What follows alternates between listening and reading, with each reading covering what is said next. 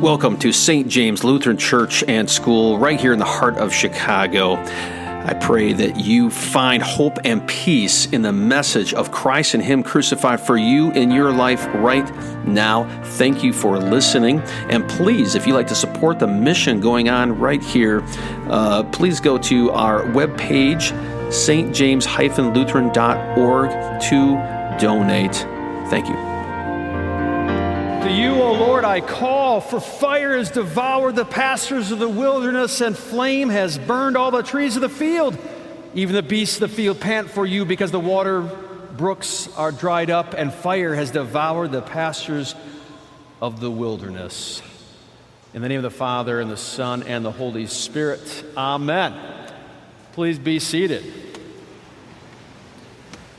Are you calling to the Lord in the same way Joel is about fires?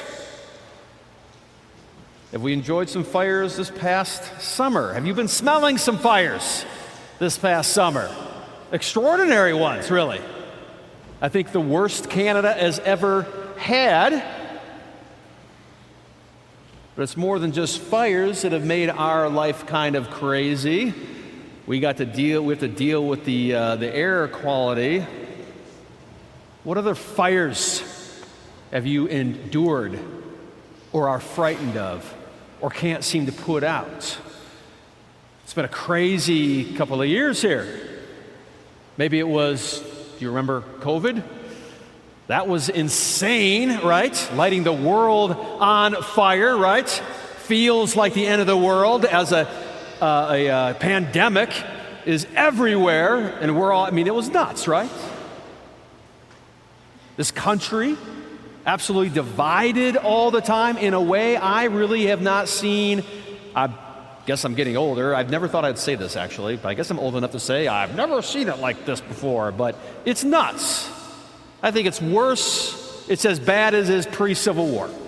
I think that's how hot and toxic and divided this country is, even the West in a lot of ways, but especially the U.S. It's crazy. And you just feel the tension.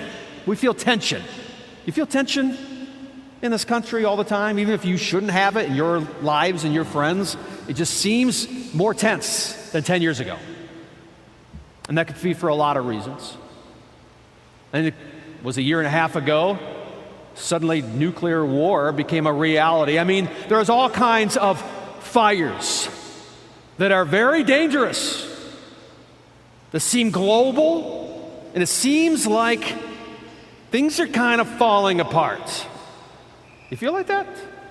That things are falling apart. You could say that every generation has thought that, by the way, that these are the worst times.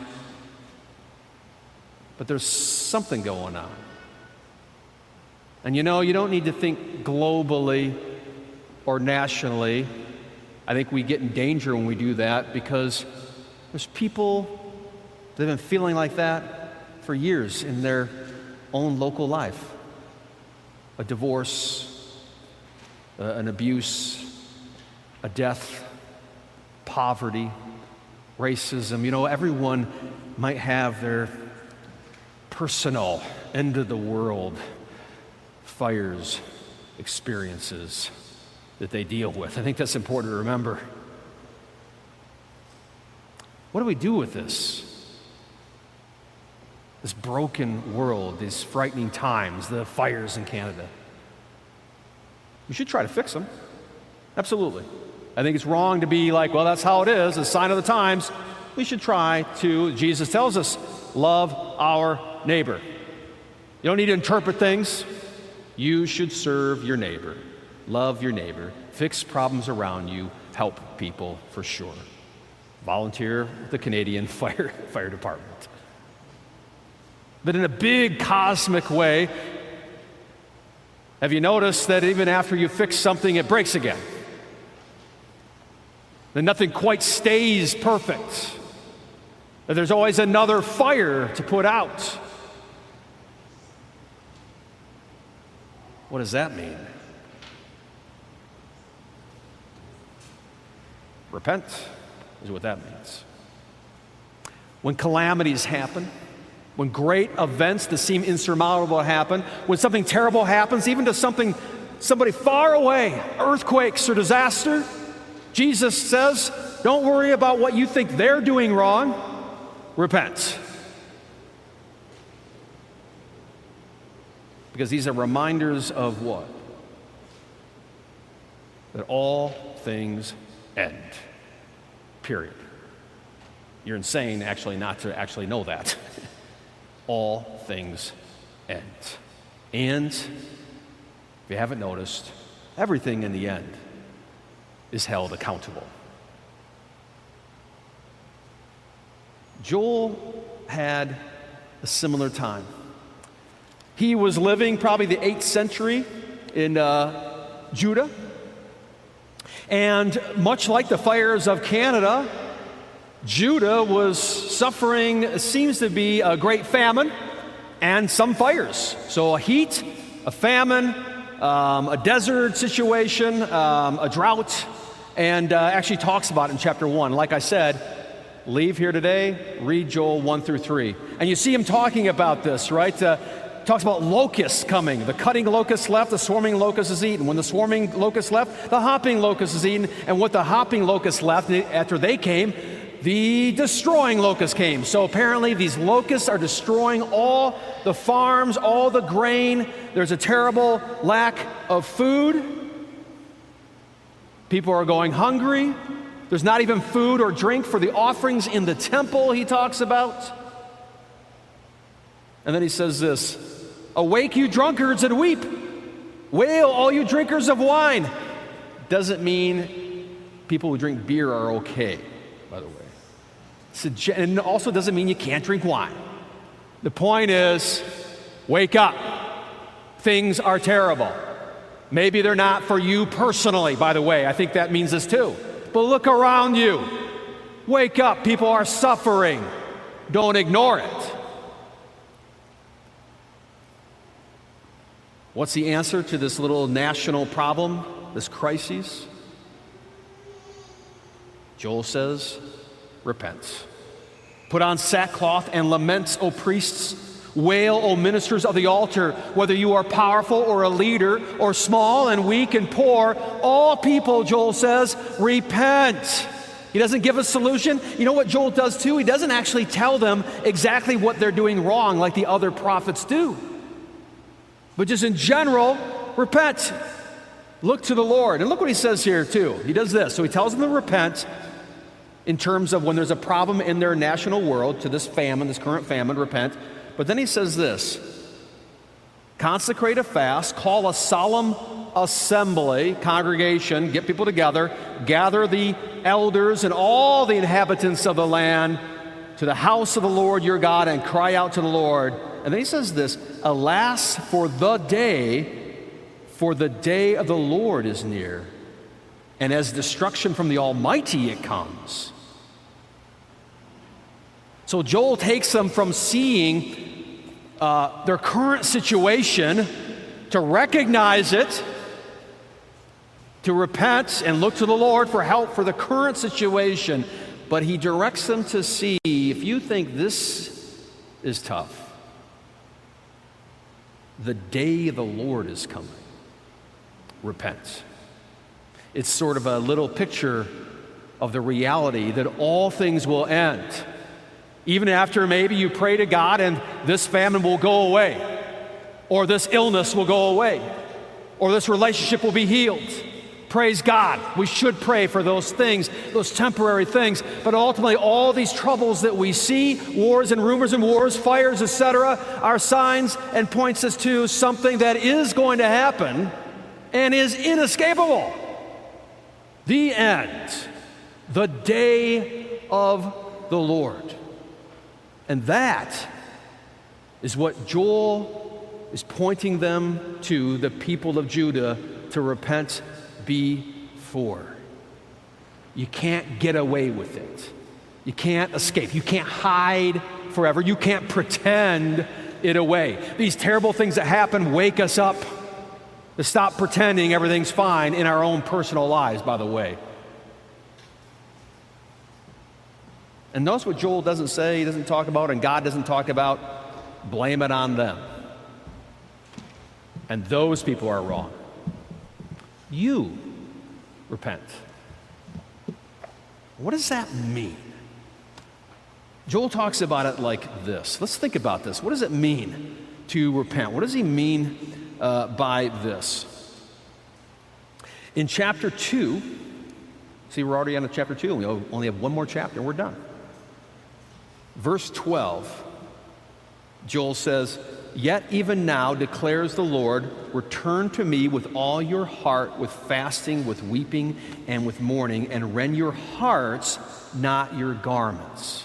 So don't make some superficial, like, oh, I'm really sorry, you're kind of fake crying, maybe throwing some water in your eyes, before God, but think about this.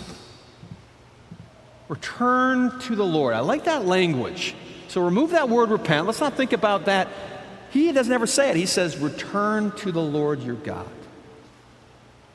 What does that look like? It's not this simple, or maybe not simple, but actually hard to do. He doesn't say, fix your life perfectly.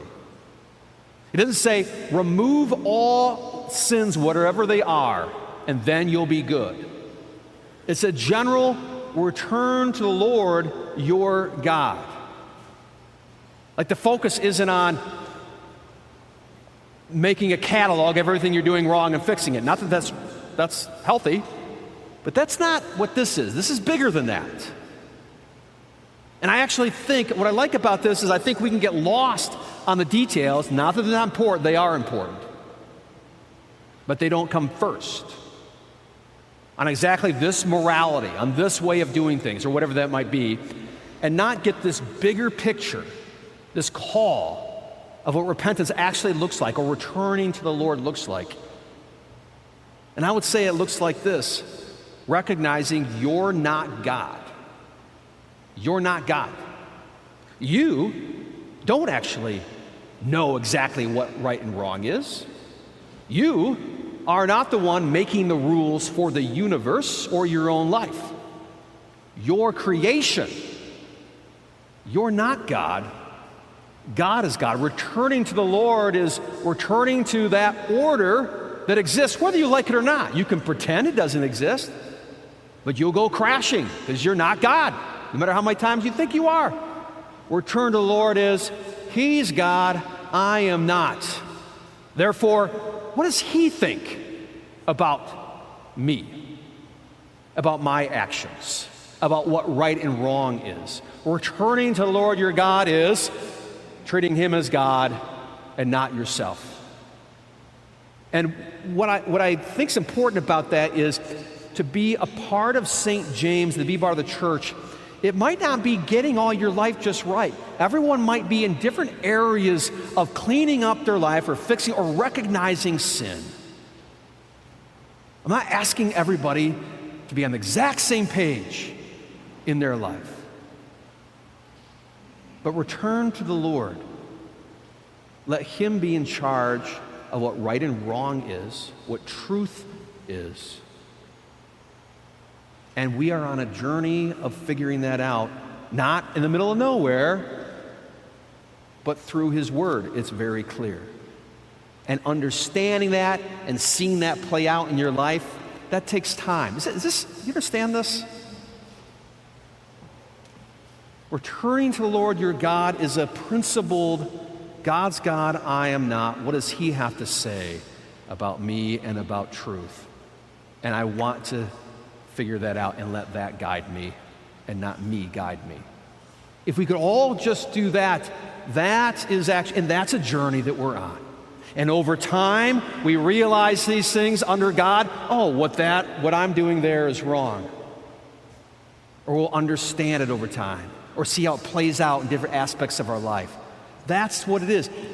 And it's an attitude, right? What does he say? Fasting with weeping, with mourning. He doesn't say again, remove all sin, perfect your life. Actually, it begins with, I stink. This world's busted. It's a wokeness and a reality of a history of who you are and how we treat one another. What and why? Return to the Lord your God. Look at verse 13, chapter 12. For he is gracious and merciful. So it's not angry God is telling you to straighten out your life and return to him. I don't want to return to him. He's going to smack me. Some of us might have life experiences like this. But what's the promise? I'm not going to smack you. Return. Why? He's gracious and merciful, slow to anger, abounding in steadfast love. That sounds like someone you shouldn't be afraid to return to. No vengeance, no probationary period, no distrust. Oh, you left me, now you're coming back? Well, we'll see, right? You put your own friends on those kind of relationships, don't you? Or spouses, etc. God doesn't. He is slow to anger, he is gracious, and he is merciful. You come back, it's like you never left. And Jesus talks about it in the prodigal son, right? For both of them. Loves it. Doesn't hold it against you. That's why he can say return. It's in love and mercy, and we don't need to be afraid to return. I would love not only for people to hear that in the world, in our community, but I would love it if people could see that regarding St. James. That we're not here to keep people under the law or to get angry at people or whatever, but that when they meet us, they meet a God who's merciful and loving and loves to see people he hasn't seen for a long time. So Joel talks about this amazing, gracious God, and he calls the people to return. Why? Because the end of the world is coming, the day of the Lord is coming, so return. Because at some point you're not going to be able to, quite frankly, is what he's saying. Joel says this like all the prophets do. Till finally there's a prophet named John the Baptizer, the last of all prophets. He's the last one. He has the same message. God is coming. The day of the Lord is coming. Repent, right? And so he's baptizing everybody. They're repenting. And sure enough, God came just like he said. And he was gracious and merciful, slow to anger, abounding in steadfast love in Jesus. This is pretty shocking. I think it was shocking to John as he's scaring everybody about, you better straighten your life up, you better repent, God is coming, the day of the Lord is coming. And it comes and it's Jesus who gets baptized with everybody else.